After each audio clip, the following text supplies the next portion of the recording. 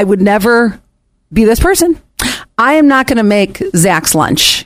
Would you say that you would ever be that person that you would make a significant other's lunch? Like every day. I mean, if I'm doing it for the kids and I can just set out a third box and go to town, I do it. I mean, look, it's a nice gesture. She wants fruit snacks, yes. Absolutely.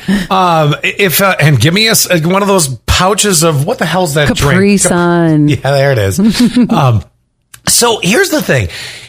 It's not your thing to do. I know that is not an Allie Payne. It's a nice gesture. If somebody wants to do it, I'm certainly not going to refuse it. And I think it's a nice thing. Would I expect it? Absolutely not. Okay, then this story is absolutely for you then, because this husband says his wife makes his lunch for him every single day, but it's also based on how well he treats her the day before.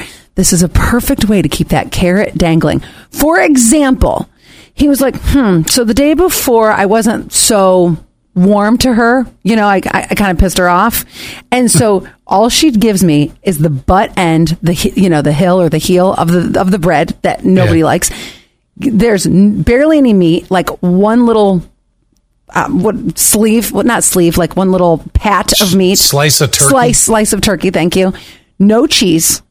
A squirt of something. I mean, like, that's it. That's all you get. So he's like, okay, this is the experiment here.